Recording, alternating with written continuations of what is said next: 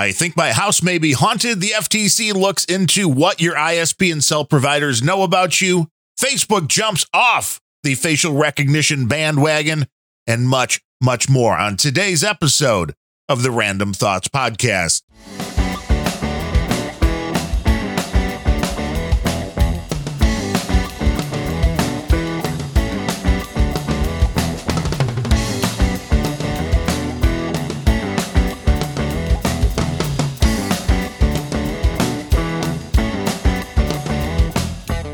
Hello and welcome to episode number 161 of the Random Thoughts Podcast. That is RANDUMB thoughts.com online. I am your host, Darren O'Neill. And yes, I think maybe the house is haunted. I mean, we've been in here for a while, for years, but all of a sudden it seems a little bit haunted.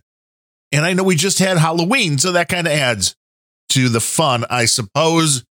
We had the kitchen drain, which decided it did no longer want to drain, which, I mean, that happens every now and then.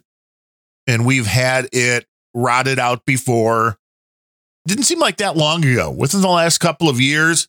And I've been careful. You know, you don't throw bacon grease down or any kind of grease.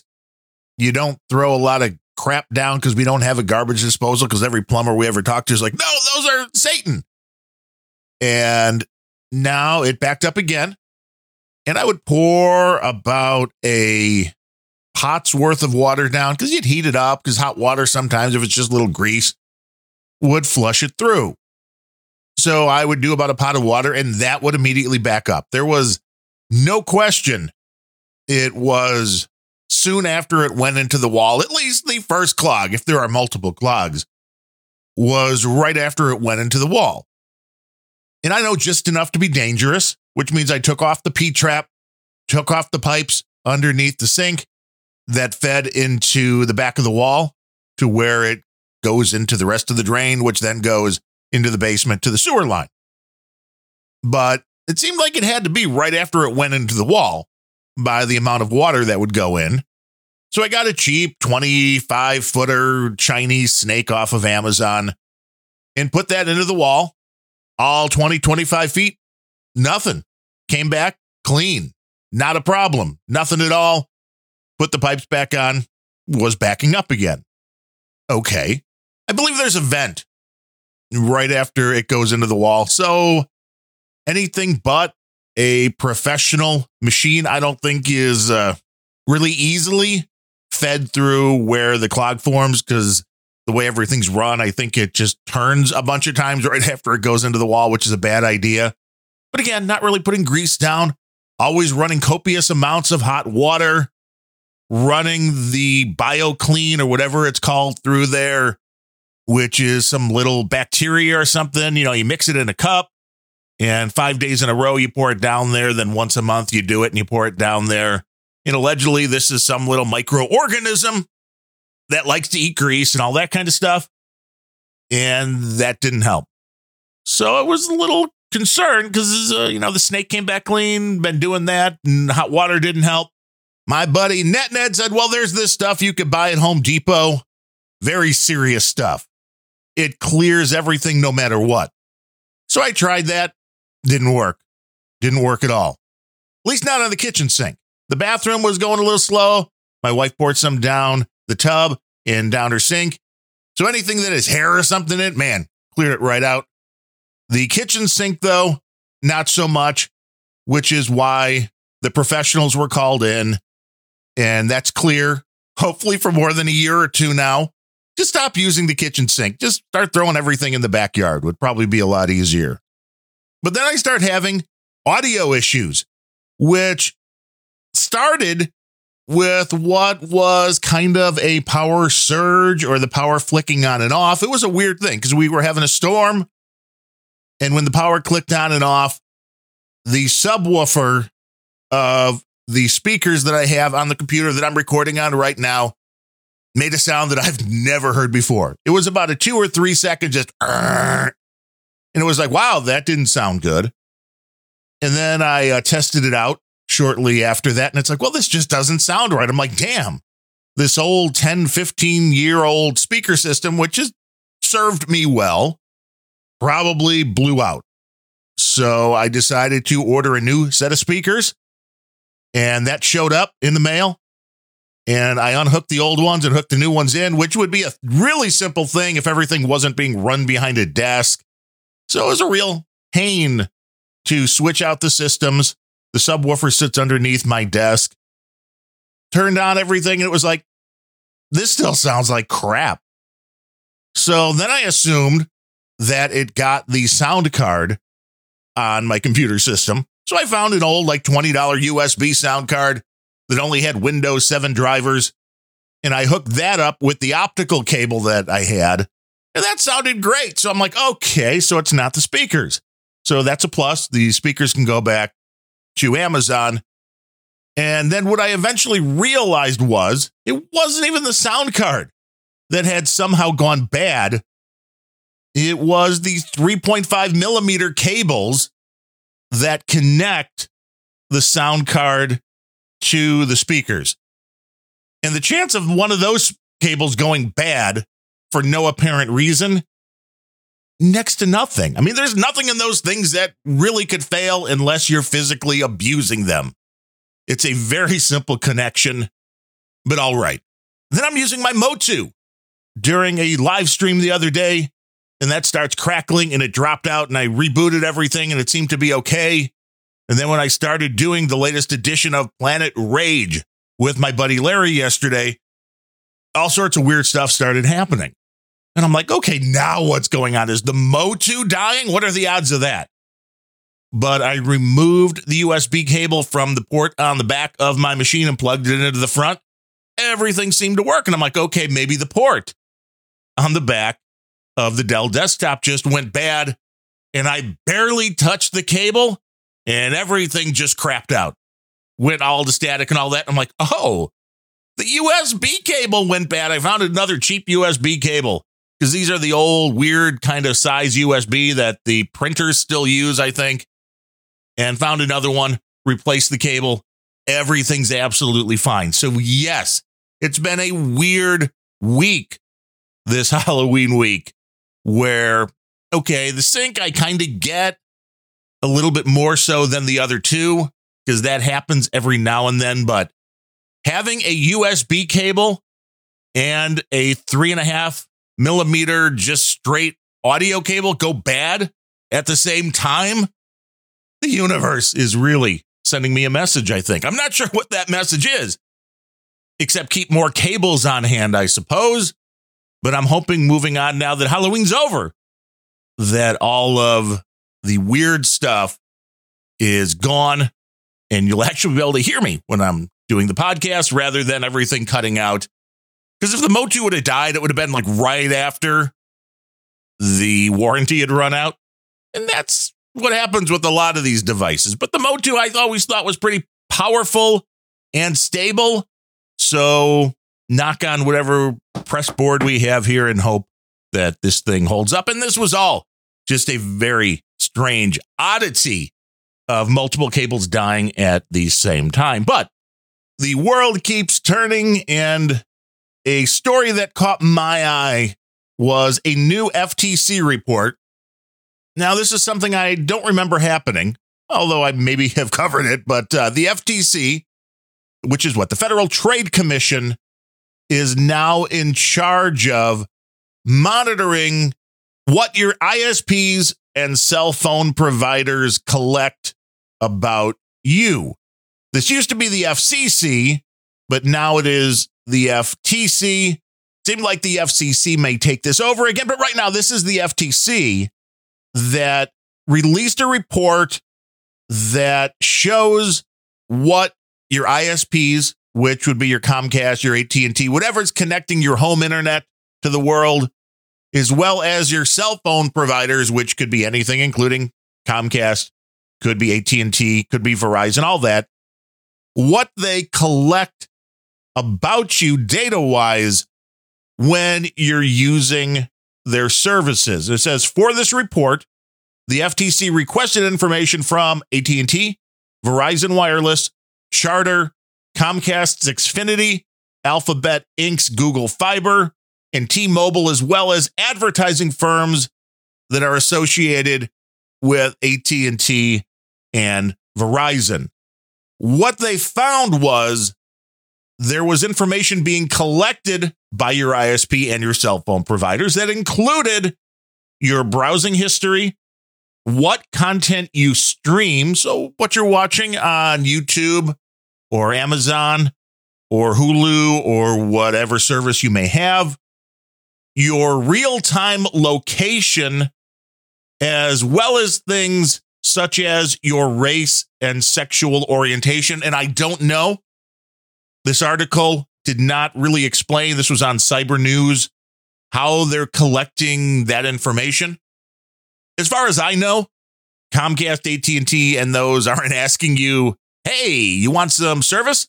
What is the color of your skin? What's your sexual preference? So I don't know if they are just getting this information from other sources, if they are trying to piece this together by putting you into a box and trying to figure out, well, if they go to this site, and this site, hey, definitely gay, or definitely white, or definitely black. I don't know. But it is information that they seem to be interested in collecting, because that kind of data about anybody is very valuable to advertisers. So if you're on an ISP that is less than completely on the up and up, they might be sharing all of the data about everything you do on the internet with advertisers. Sure, they'll tell you they scrub it and nobody can identify you.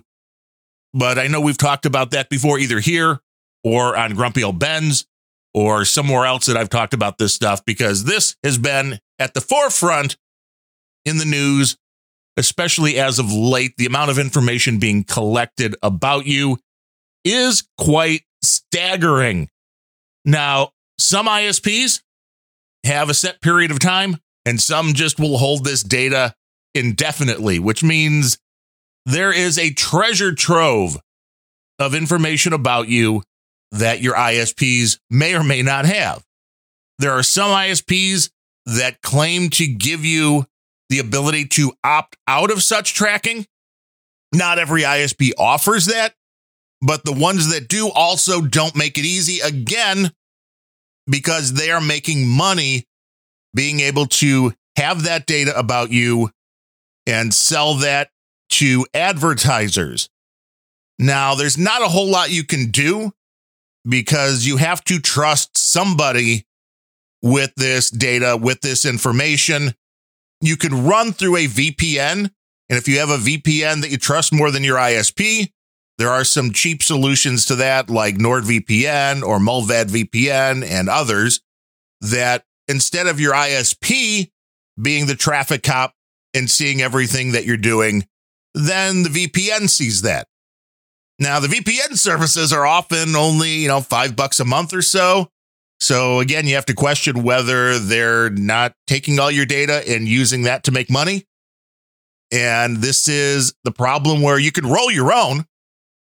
And if you roll your own VPN, that basically would mean if you're on your cell phone, it would run it through your home connection, but then you can still be tracked through your home connection, which is why I love the device, which the company went defunct already, which is quite sad, because it's something that I think is greatly needed with the internet as it sits now, which was the Winston privacy device, which still works. So that is good. But it was a little physical device that you hook up to your internet connection at your home, and it takes the data and it scrambles it. So if there's a bunch of people using these devices for web surfing, it doesn't do this for streaming, because that would be a lot of bandwidth. But if you're just going, say, to the Fox News or CNN homepage, that traffic may be routed through another one of these devices from another customer who, of course, is in a different city in a different state, which makes it hard for anybody to put together any kind of accurate look at who is using that connection, that device, or whatever. But that is not what most people have. And when you're just sitting on the internet, especially when you only have one or two people in the house or something like that, and of course for the cell phone, even more so, usually it's only one person using a phone, you can get a very accurate picture of who is using that phone if you're able to track what apps they're using, what their GPS location is, what websites they're going to. It is a treasure trove of information, and there's no doubt it is worth a lot of money to the ISPs. According to the Cyber News article, quote, Comcast has said that it does not track what websites users visit or apps that consumers use on broadband connections, but Google and Verizon declined comment, while the others did not immediately respond to a request. So I guess I'll at least applaud Xfinity/Comcast for responding for a comment for this article and saying they don't track what websites users visit or apps that they use. Is that true? I don't know. You don't know. Most people probably that work for Xfinity don't really know the truth. We know they have the ability to do it, but hopefully they are being honest. And then you have to wonder why. No comment from other big boys like Google and Verizon. That's kind of a scary thing there.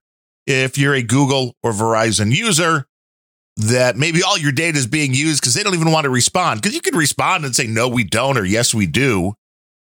The ISPs being, again, your entry point for the internet. Everything that you do goes through your ISP or it goes through your cell phone provider.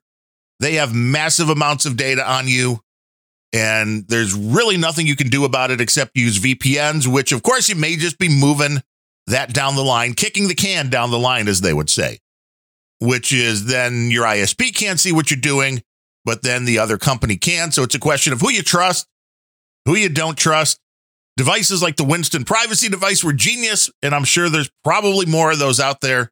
I need to look into that because that is a really cool concept to be able to shuffle your traffic around in real time as it's being used, which gives you a lot of plausible deniability because it's like, well, this came from your ISP, and you're like, yeah, but I got one of these Winston privacy devices, which are absolutely legal to use. And who knows whose traffic was routed through my machine at that particular point? You don't know. And that's the beauty of the Winston privacy device and those kind of systems, which is you cannot track down where the traffic came from because there are no logs to show. Now, where there were a bunch of logs, and this is a very interesting story to me, especially now that Facebook is changing their name to Meta, or maybe they're not. The Meta name, I guess, was already taken by a small computer company and was only registered about a year or so ago. So you have to really wonder if the people at Facebook were looking into this like a year ago and were like, yeah, nobody's using the name. Cool. And then they didn't check again before they decided to announce to the world that they were now going to be called Meta. And this little company said they're not going to sell the name to Facebook for anything under 20 million, which to me, that seems like chump change for what Facebook is throwing out there. I'd probably hold out for more. But Facebook/Meta, or whatever you want to call them, is making a massive change to how they deal with facial recognition on their platform. Now, this has been a big deal. This has been a big story over the last decade because this is a feature that Facebook had that freaked everybody out. And it's still current, but it will soon be not current, which is if you show up in somebody else's photos or something like that, it will suggest who to tag the person in the photo as, meaning if you're just walking down the street randomly and you're John Doe and somebody takes a picture and you end up being in that picture, when they upload that picture to Facebook and Facebook's like, hey, of course you want to tag everybody that's in this picture and you're just in the background. You're John Doe. You don't even know the person uploading the photo. They'll be like, hey, this looks like it's John Doe. Would you like to tag it as such? So it's an interesting concept for the privacy world on if there is such a thing as privacy anymore, now that facial recognition has the ability to identify people and do it pretty well. Now, it will no longer tag people that appear in photos. And according to Facebook/Meta, they're also going to be deleting billions of records that they have collected. And I'm dubious about that. They're still going to use facial recognition for other things like proving it's you or whatever, but they're not going to do it anymore with the photos that are just popping up on your account in your timeline. According to an article in the Hacker News, quote, Facebook's discontinuing of the program comes in the wake of sustained privacy and ethical concerns raised by the use of facial recognition that could be abused to target marginalized communities, furthering racial bias and normalizing intrusive surveillance, leading to government bans across a number of cities in the U.S., such as Boston, San Francisco, New Orleans, Minneapolis, among others. In May 2021, Amazon announced it would indefinitely extend a moratorium on law enforcement's use of its facial recognition systems. Now, there's a bunch of different things in play here. One, the concept that facial recognition is going to abuse and target marginalized communities, simply not true. Simply not true. The reality of facial recognition, at least as it sits today, is if you're a white guy, way more likely to be able to identify you than if you're a black guy, because the AI has problems with darker color skin and being able to get a read on the accuracy that it needs to be able to say with pretty decent accuracy anyway, that the person you're seeing in this photo is probably this person. So I don't believe that for a minute. And the fact that Amazon is saying, well, we're not going to let law enforcement use this. This is virtue signaling. And it's a bunch of crap as well, because it is definitely a tool that can be used for things which I'm surprised this isn't at the forefront of the January 6th incident at the Capitol.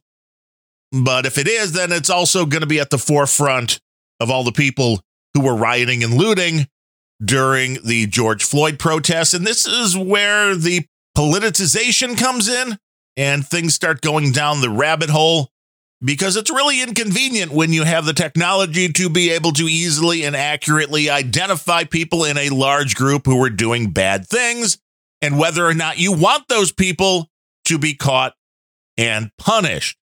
I don't believe for a minute that law enforcement is going to stop using facial recognition. I mean, sure, maybe Amazon is going to stop them from using their system, but for how long and why and what's the point? Everybody seems to be waiting on governments to come up with a law about this, or some kind of regulation, or some kind of guidebook on what should and should not be done. But the genie's out of the bottle. This technology is out there. It is in the hands of normal people. So you can't put the genie back in the bottle. Facial recognition is out there. And it's an interesting argument to be made for when law enforcement say can use facial recognition and where it can't. Now, we know right now we're dealing with a huge epidemic of crime in cities like San Francisco and Chicago, New York, and other places where shoplifting has become the norm. People aren't being prosecuted. People aren't being caught because they're not going to be prosecuted. And there's cameras in a lot of these stores. So if you could identify somebody that's stealing, those liberal district attorneys that don't want to prosecute them, they don't want you to use that technology to figure out who they are. But the question then becomes, is there a bar where we say, well, we don't want to use facial recognition to catch somebody for shoplifting at the Target, But what if they rape somebody in the parking lot at the Target? Now, do we want to use facial recognition to catch that person? I mean, I think we probably would because it's a tool that we have. But this is where the regulation, this is where the governments need to step up and be like, well, this is where we can and cannot use this.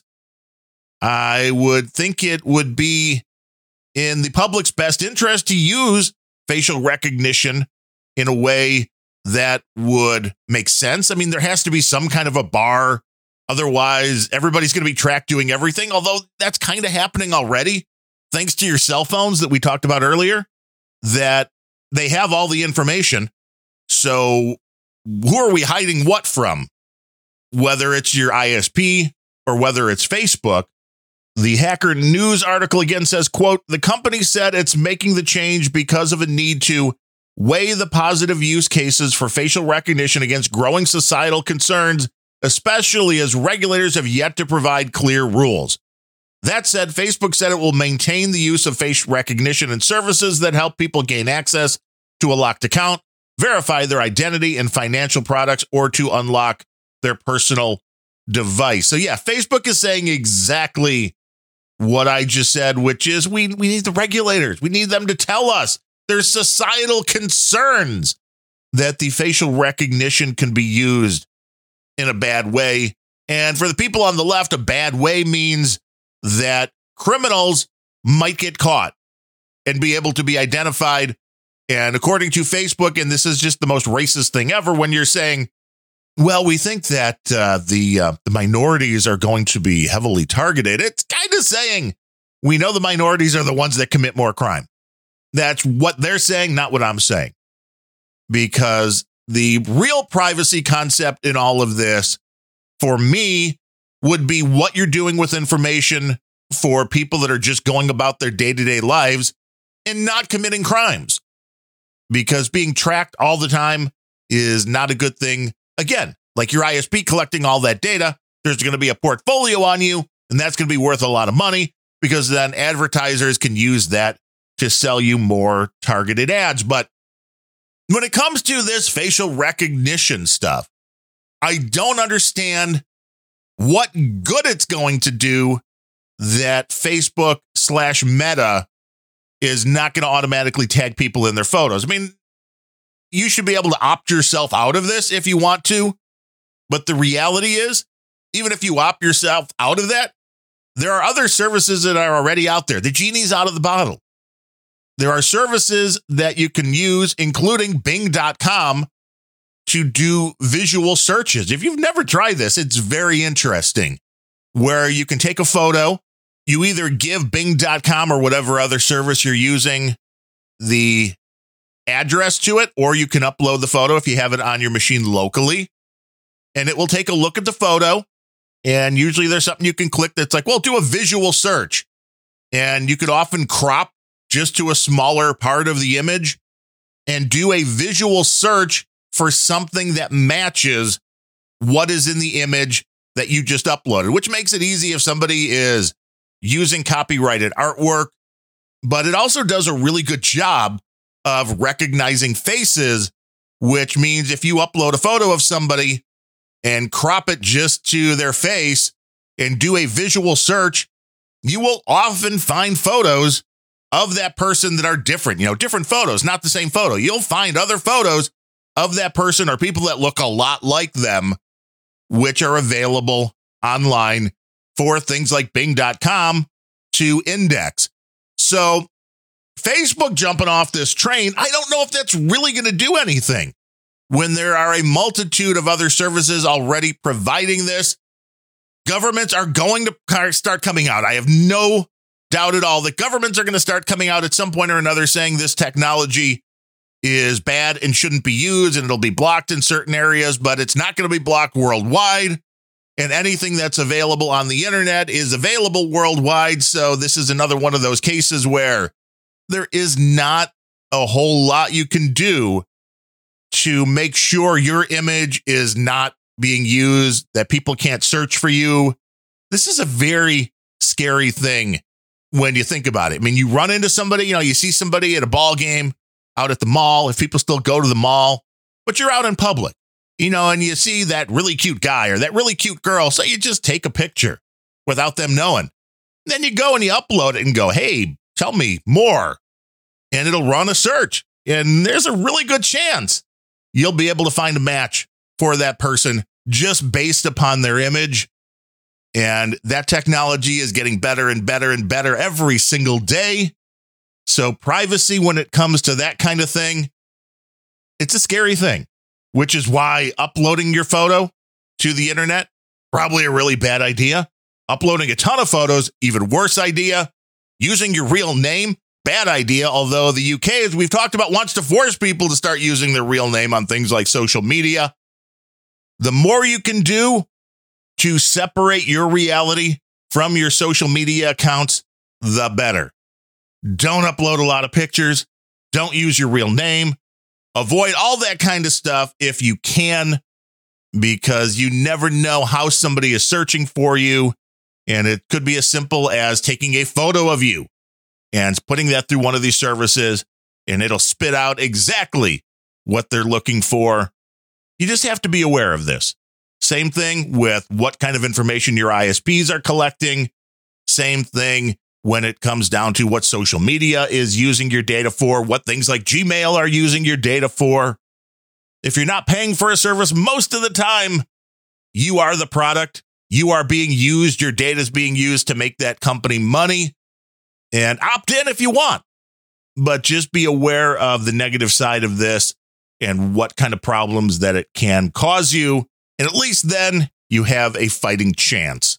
Now, all that information, is that worth something to you? We do work on the value for value model here, which means we put these podcasts out there. There's no paywall. And it's up to you if you got some kind of value out of the podcast to get some value back to us by going to Random Thoughts, RANDUMB thoughts.com/donate and clicking the donate button using one of the crypto addresses or the snail mail address if that is your thing. We do have a few people to thank today, including coming in at $15 via the U.S. Postal Service. You're a brave man, sir. It's Chudakuki, who came in with a much appreciated donation that was split between this show, Planet Rage, which I do with Larry Blydner, the Unrelenting show that I do with Sir Gene, and the Rock and Roll Pre-Show.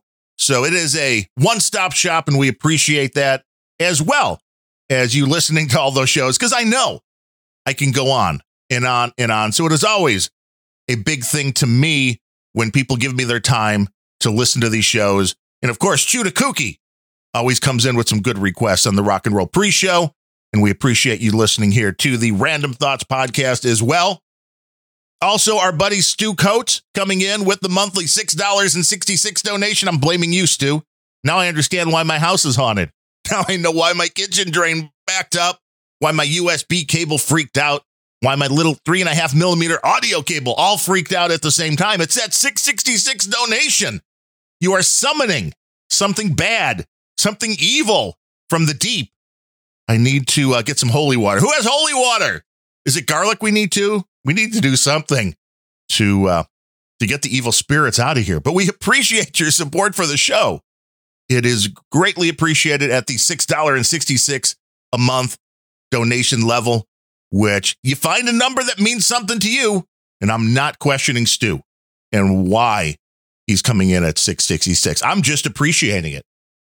And coming in from Patreon, which we don't have any extra content over there yet. I might set up a Locals now that Locals has been purchased by the people that own Rumble. But the Patreon, which is patreon.com/random thoughts. It's just there. If you're in that ecosystem, it's another easy way to donate. And coming in with the monthly $5, our buddy Brian Janak and Dennis Woods, also with $5 a month. All very much appreciated, especially as we're coming closer now to the holiday season. The amount of shopping days you have until Christmas is like 0.